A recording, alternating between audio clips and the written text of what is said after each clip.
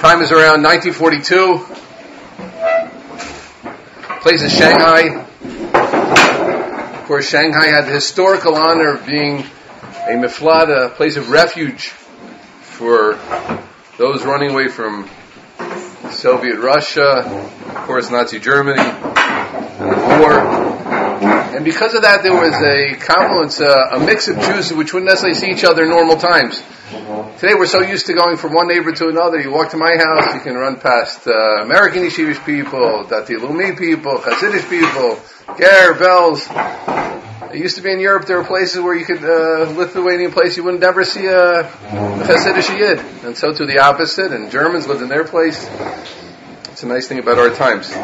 So you'd had interesting meetings that went on in Shanghai. And one was between the young Leib Bakst. Leib Bakst eventually became the Rosh Yeshiva of Detroit. He was a Gadol B'Torah. He could do the pin trick. That means he could put a pin on any Masechta and he could tell you what was on any daf in Shas. Something we don't push for in Shapell's. If anybody's up for that, you should probably switch yeshivas. Anyway, so you have to learn being also, because right. And Leib Bakst ran into a Hasidish Rebbe. I'm not sure, we don't know who there was. It could be the Amshanavar was there, it might have been the Amshanavar Rebbe. And this Rebbe said to him, tell me, I hear so much about Rabbi Yerucham Lubavitch. Rabbi Yerucham had passed away about 7-8 years before, 1936. Famous Mashgiach in the Mir, one of the lights of the Mussar movement.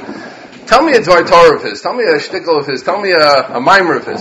So Rabbi Leib launched into a brilliant discourse that he had heard from Rabbi Yerucham about the lower midas of man, about man's foibles and struggles, etc. And the Rebbe said to him, absolute brilliance, amazing. But me with my Hasidim, it's different. I try to take them to a high place. Imagine a mashal of a building or a hotel. And from that high place, you see a vast horizon. You don't see all the garbage. Every place, It's a famous picture. He showed the slums with the Congress in the behind it, and Eiffel Tower behind the rickshaw. Mixed cultures there a little bit. That's what he said. And Rabbi Leib was an Ish Emes, and he spoke to serious Yid, and he was wondering about this. And it bothered him. Why in Rabbi Yerucham's world, in the world of Mussar, are they speaking about the lower aspects of man, bad midas, things like that, bad tendencies? What's up? So he went to the Mashgiach of Mir then, was Rabbi Chatzkel Levenstein, and he asked him, and he told him the whole story.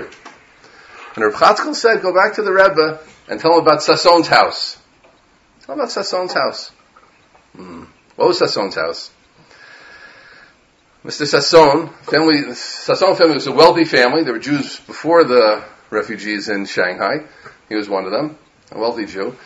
And as often happens, people who live in the cities, want to build a bigger place, have to go to the burbs. So he went to the burbs of Shanghai to build himself a mansion. He built himself a mansion. There's one problem with the mansion. It was built on a landfill. Everybody knows what a landfill is?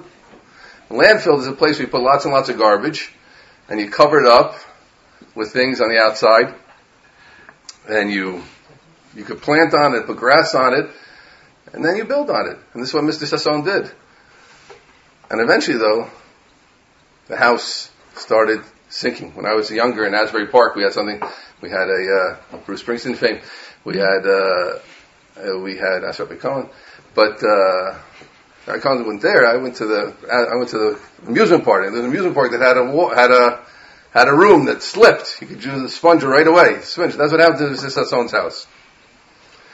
So he was saying that if you don't deal with the lower parts of man, that's what's going to happen. Now I love sharing this story because it highlights a lot of what the Mussar movement was about. Honesty, a true facing of self, the higher and lower elements of man. And of course, Hasidus also had these elements, but the emphasis is definitely different. And I share this story by way of introduction and to continue this theme of the last Shmuze, which is about Rabbi Salanter, but I don't want to talk about Rabbi Salanter historically himself today.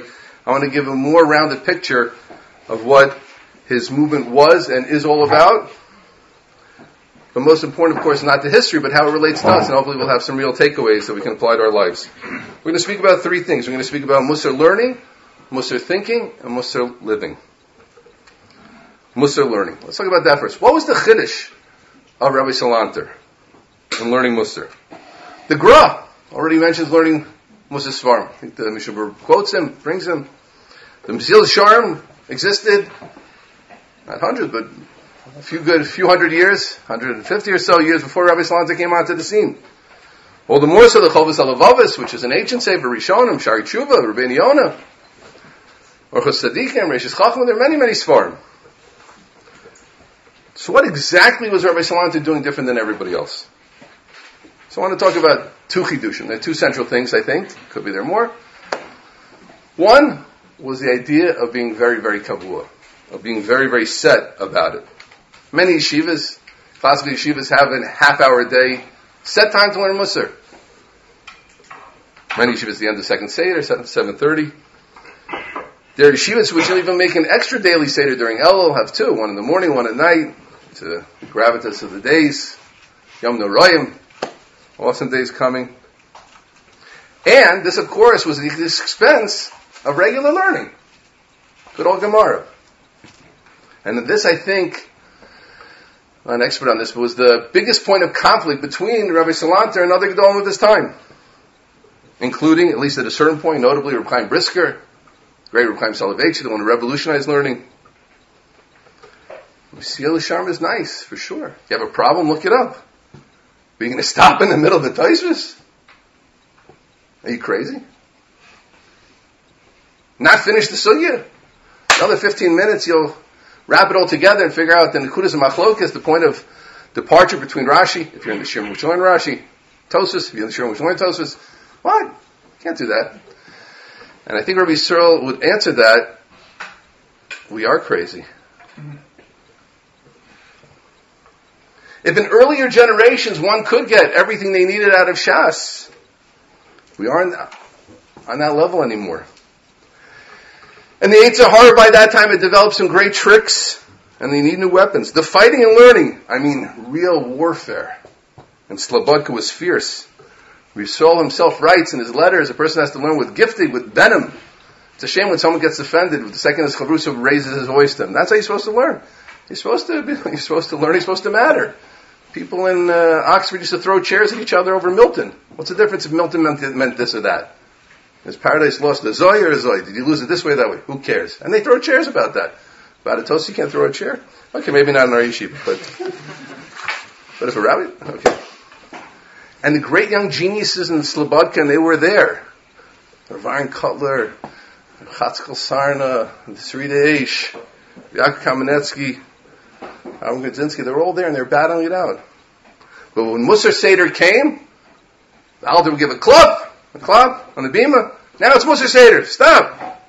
And by the way, historically there were literally rebellions in yeshivas over things like this. Chavetz Chaim writes that by his time already, everybody agreed with Rabbi Salanter, saw the wisdom of his ways.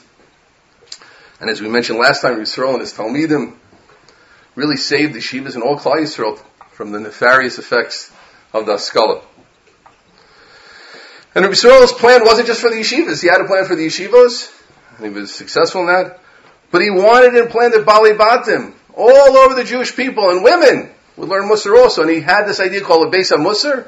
A few of them still exist, at least in Yerushalayim. A house of Mussar, where a person can go and learn Mussar and study and think about himself and think about the Svarim.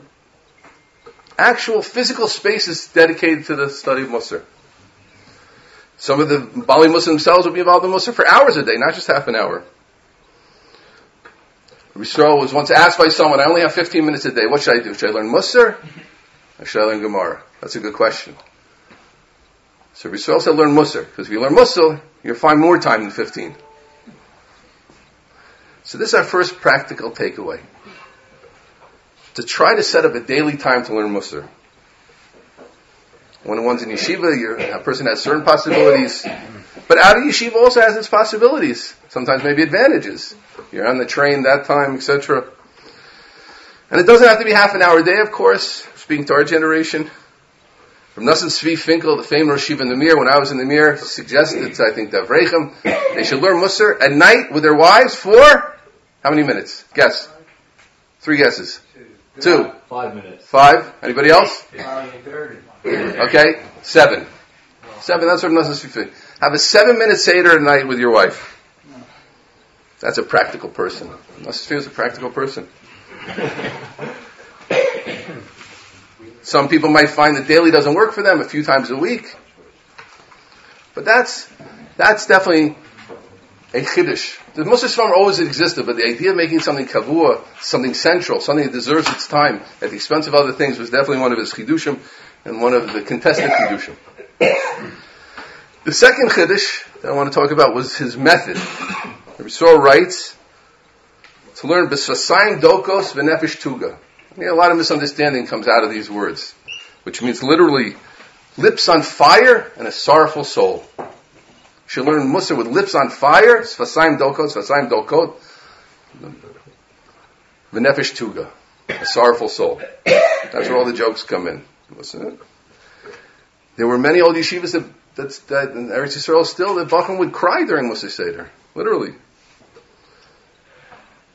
I don't want to focus on that method specifically, which is very far from us, me personally, but I want to explain the why. Why did Rabbi Schoonmaker advise to learn Mussar in that way? And why was this something that was done by hundreds and thousands of yeshiva students for a long time? And in the why, we can and have to apply it ourselves. So listen well. Some see Rabbi Schoonmaker, the books written about, as the first psychologist and a forerunner to Freud. I mean, in Freud's good ideas. Rabbi Schoonmaker was very, very interested, concerned, worried about how to get ideas, not just at the conscious level, how to speak to the lower self, how to speak to the subconscious. Because that's where so much of the battle exists. As we mentioned in our review of the Alter of Kelm, such an unbelievable pshat last time, that the seichel understands everything and wants to be good. What's worthwhile? A hamburger or a Tosfos? Netflix or a Rashi? Being good to people or being nasty to people? Holding on to grudges or letting go of them? The seichel gets it right away, but the lower parts of man don't get it. The child in man doesn't get it. The subconscious doesn't get it. The body, the goofy goof, as Noach would say, doesn't get it. Yosef said to his brothers, "Atem chashavtem alay ra v'elokim chashav elatov." You thought bad of me, but God made it good. Hatachas elokimani. And the Alter asked a question which I had never seen before. The second part we understand. Elokim chashav elatov. That was Yosef attaching to the great Emunah. Malchei Yichud, the Kadosh Baruch Hu was moving the whole world for Klal Yisrael, bringing me to Mitzrayim, in order that you would have a place in Mitzrayim. We're going to get out of Mitzrayim, then we'll get the Torah. Ramchal, Givaldi. But what's the first part? Atem chashavtem. You thought it was going to be bad, and it came out good. Remember we said the two versions? What's the American version? What's the Israeli version? Na, the kush kush, and the American version is na. Does he say na, kush kush? What was he doing? The answer was, yes, he was doing that. But not to his brothers, to himself. He wanted to get the message across to himself. Yosef HaTzadik! Not to teach the Dorus. Not as a lesson to us, for himself. Yosef was worried. He didn't want to hold on to a little bit of a taina. He knew bad how tainas bad were. He knew bad how grudges destroy people. He knew how people waste their old age just thinking about this thing and that thing and not going forward in life and blaming this one and blaming that one. And the whole civilization's blaming themselves. Victim. The whole world breaks down to victims. And you see where it goes. Sickness. Craziness.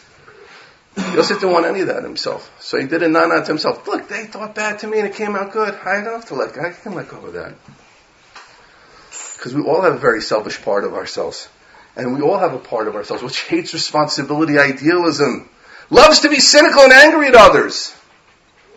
That's why we need Mishal, not to just get ideas clearer.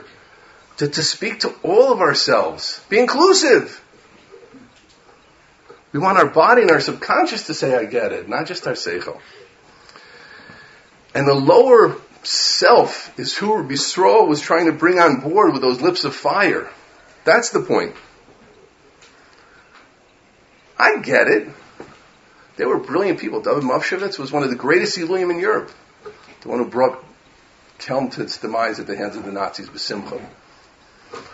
Over Yeshiva Das. They say there's as big an Eloi as Ryan Cutler. Daniel. Gershom Danik. These are brilliant people. But they were talking to their whole self. They were smarter. And Rabbi Schoonmaker said, if we learn Mussar like that, we charge ourselves up, and we get moved by the ideas, they'll make an impression. And that's why the real Bali Mussar and Bali Mussar today, which I do not consider myself part of, won't miss a day of Mussar. Because the impressions on that lower self need to be made daily to make their mark. Rabbi Akiva saw the hole in the rock. And he said, how could it be that soft water makes a mark on mighty rock? It's only because many impressions. And the naked eye doesn't see the effect of any of them. But you come back years later, and there's a hole in the rock.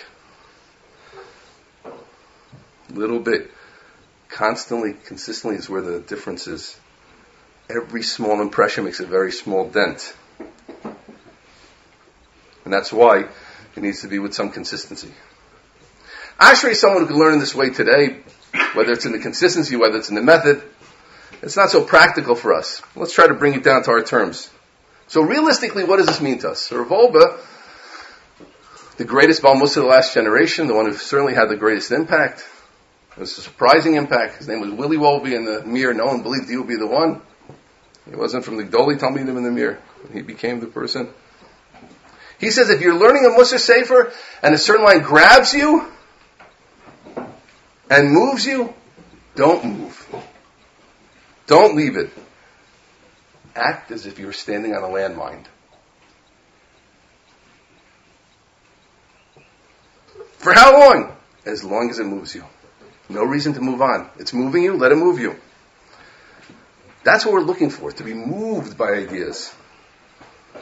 A certain gadol, will remain nameless, learned the whole Mesilas Yesharim in one night. A famous gadol, a name that everybody knows. So my Rebbe Leiter, Tawel has commented to me that was his mila, his great level, that he could access all the ideas of Mesilas Yesharim one night, but that was also his chisar, his downside, because he thought that's how you learn Mesilas Yesharim. A bad characteristic. You can learn Mesilas Yesharim to get through it and learn its ideas, but then you're reasonably learning more as a machshava sefer, Jewish philosophy sefer, which, by the way, it's great as. But if you want to engage with it as a Mussar sefer, you need to imbibe it and be moved by it. The Hasidic Rebbes know this too. There's a beautiful story about the Shinover. It was mentioned on Shabbos from this very place. Cheskel Shinov, first son of the Divrei Chaim. He once sat and learned the Mishnah and Avos for a whole hour. And there's the Rav there, who saw him learning for a whole hour. He says, Rebbe, what are you doing? I give shir on a whole parak in an hour. And you're learning one Mishnah in an hour? What's going on? Maybe I'll teach you the parak. It'll go a little faster. I guess he didn't know who he was. He says, no, it's a different thing. You're teaching a parak you're learning the ideas of Avos. You can get it across in 1 hour whole parak. I'm vashevos alavecha. I'm trying to bring it into myself. It takes me a whole hour to one Mishnah. So that's our second takeaway. To be engaged with a Mussar Svarim, a Hasidic Svarim, whatever Svarim we learn, in a way of Hashivos Alavecha. How am I going to get these ideas into myself? How am I going to be moved by these ideas? And as I mentioned in my Sefer, it's very good for remembering also. So that was 2 ideas about Mussar learning. Let's talk about Mussar thinking. What was the mindset? Rabbi Yisrael and his Talmidim, emphasized to a very, very great extent the idea of self-knowledge, of understanding humanity, understanding ourselves. Understanding the human condition, like that word of Yosef, the way people work, and understanding the way they themselves personally work. The Torah, which is the blueprint of creation, obviously the blueprint of man, the pinnacle of creation, is of course replete with a real picture of what man is. And a real picture of what Yisrael is. And a real picture of what Elomei Torah is. His greatness, his lowliness, and everything in between. But one needs to be interested in and mine the Torah for those things. One can be deeply involved in Torah. In Gemara, in Halacha, in Ashkafa, in Kabbalah. But not in this. See that. I personally think this is one of the great problems of our generation. This is my own personal thing. Many Talmidei Chachamim extend their reach past Gemara and Halacha, but more and more go to Hasidus and Kabbalah and Machshava and Maral, and very few are really interested in this part of the Torah. And challenging times like this, we need people who are involved in that. To help us understand not just what the Torah is, the grandeur, the beauty, the depth of the Torah, but how is the Torah speaking to us? Lo us! The Dora Akev, the heel. Ikvas of the Mashiach, we're an Akev. 2024, Tavshin Pei Daled. How do we attach these high ideas to ourselves? Rabbi Yerucham would say, the Reshiva quotes, Oy to the person who doesn't know his bad midas, because he doesn't have to work on. But oy vavoy to the person who doesn't know his good midas, because he doesn't know the kalim, the instruments, the force that he has to fix himself. Rabbi Yisrael wasn't well one time. And a certain Torah source connects his illness, I forgot whether it was a cold, to stubbornness. There's a pasuk which connected illness and stubbornness. Rabbi Yisrael spent the whole day thinking about himself. If he has any bit of stubbornness in him, all day, because of this makor. It says that when you have this illness, you're stubborn. It's a sign of stubbornness. Maybe I'm stubborn. And he thought. By the way, stubbornness is part of gaiva. People think, not about gaiva, I'm stubborn. Stubbornness is gaiva. That's what Rabbi Yisrael says. I want to share another story of the Shinover to introduce the next idea. A Yidok once came to me, again, this is a Hasidic Rabbi, or Rav, to ask him to write a letter of recommendation about a shidduch he wanted for a child. But the other family lived in a far-off place, and they know him, so I figured if he had a letter from the Shinover, that would do the trick. So the Shinover said, I'll write the letter, come back tomorrow. So the Yidok came back the next day, and the Shinover said, I have no letter for you. The person was upset. Now he noticed that when he left, one Moshe Yosef, Teitelbaum, came to the Shinover right afterwards. So this Yid said, I know what happened. Moshe Yosef Teitelbaum said something not nice to me, and that changed the Shinover from writing a letter he was going to write.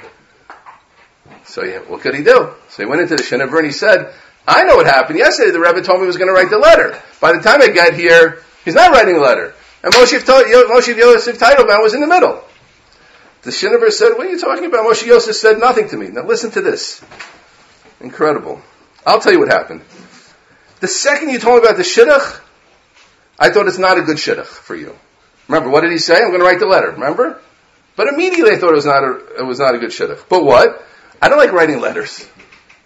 And I was worried I had a negia, a proclivity, a bias against writing letters. I don't like writing letters. I like talking on the phone. People don't like this. Not to be madam myself to him, right? I'm sure he had high reason not to like writing letters. I'm just lazy.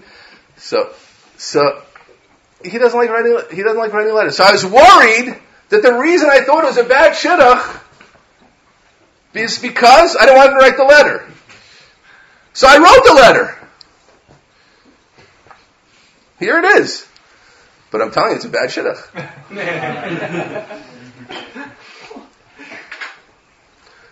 So part of the self-knowledge that the Mussar thinking emphasizes, this knowledge of negias, bias and proclivity.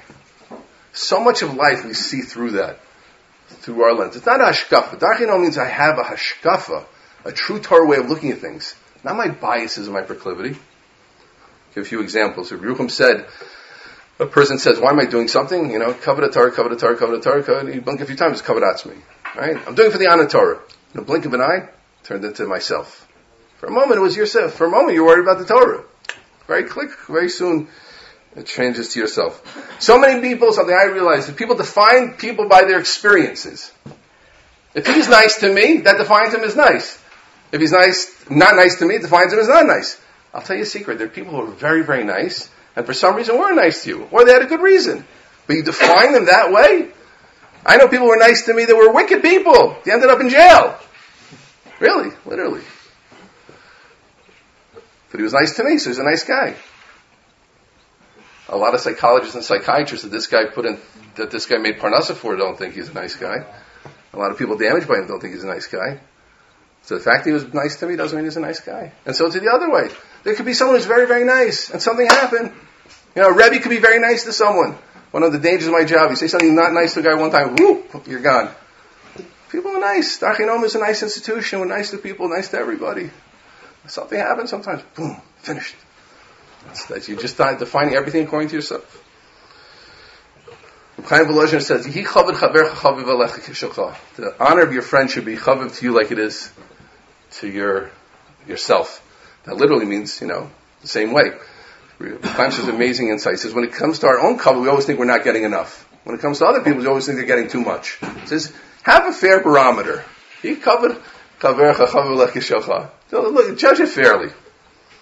A machlokes. There is such a thing as machlokes Hashem Shemayim. Mishnayos talk about it.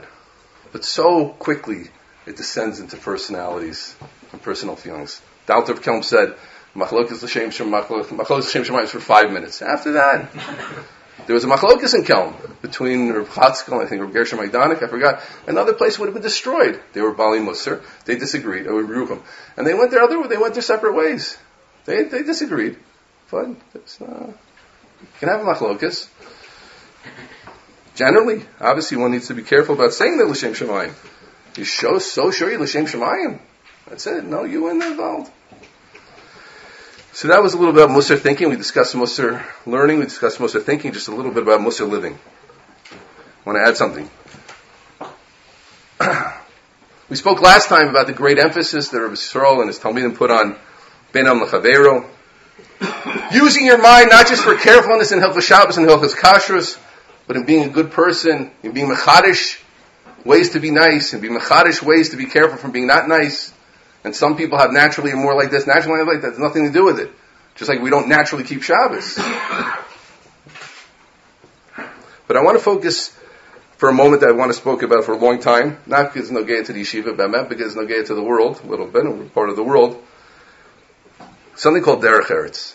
Derech eretz. Yes, let's define derech eretz. It's good for me to sit down and define it. Acting, I would say the definition of derech eretz is acting in a basically proper way. Proper way to act, usually in regards to others. Things like respecting elders. Having that sense. Older people. An older person deserves respect. Being aware of one's surroundings. Acting, speaking, and dressing the part. How you dress is also part of the derech eretz. A leading Rosh Yeshiva said recently, every 2 or 3 years he sees that the level of derech eretz in the yeshiva goes down. I won't say which one, but I heard this from a reliable source, a student of this. Every 2 or 3 years it goes down. So I want to share a few examples, things I see, not in yeshiva, but I see this all the time. Someone comes late to davening. Okay. Maybe that's not derech eretz Hashem. I don't talk about that. But the tzibur gets the Shemona Esrei. What happens when the tzibur gets the Shemona Esrei? They're davening. How are they davening? Quietly. And the guy's davening Birchas Kriya Shema out loud. I can't understand it. You come late to davening, you want to interrupt people? It's incredible to me. You don't get it? Like, you came late. Okay, it's your business. You work it out. I also come late sometimes. But you're making noise. Someone comes 5 minutes late, Psuki D'Zimra wants to say Kaddish. The tzibur's in the middle of Psuki D'Zimra. Wake up early tomorrow and say Kaddish for your father doesn't have to mashim. You think it's good to schus for your father? You're being interrupting everybody? You need stuck. You wake. So you're in the middle of Birchas Kriya Shema. Someone sticks his hand in front of you. It's not derech eretz. A person opens a window. Legitimate. I always open windows. Someone else closed the window shut. He wants a window open. He wants it shut. Work it out. Why is it either open or closed? There's no middle ground. There's no think about each other. Time is short, friends.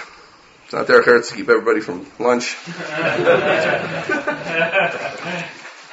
But I want to mention one final aspect, and I need chizik, and all these things, obviously I'm just talking together with everybody, about Mussar living, is having a cheshbon hanefesh, and examine life. Cheshbon hanefesh, to think about your ways. Time to evaluate. Everyone who engages in this, even a little bit, realizes how beneficial it is. There are people who do a daily cheshbon hanefesh. I think my Rabbi Blockman's father, Rabbi Yitzchak, used to do a cheshbon nefesh every night. Some weekly, some monthly, Erev Rosh Chodesh. Some less than that. But not just during the Yom Narayim. A whole year go by. That's the way of a Ben Torah. I'll figure it out in Elul. I'm making mistakes now. Tshuva is a mitzvah for us. That's way tshuva. Everybody has to think about their ways.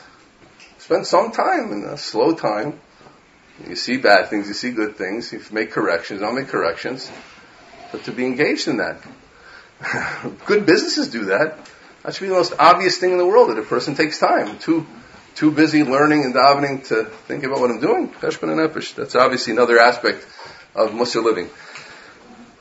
So, Rabbosai, friends, all these things together, Mussar learning, Mussar thinking, Mussar living, can hopefully help us in these weeks build our Mishkan and be the Bnei Torah we want to be.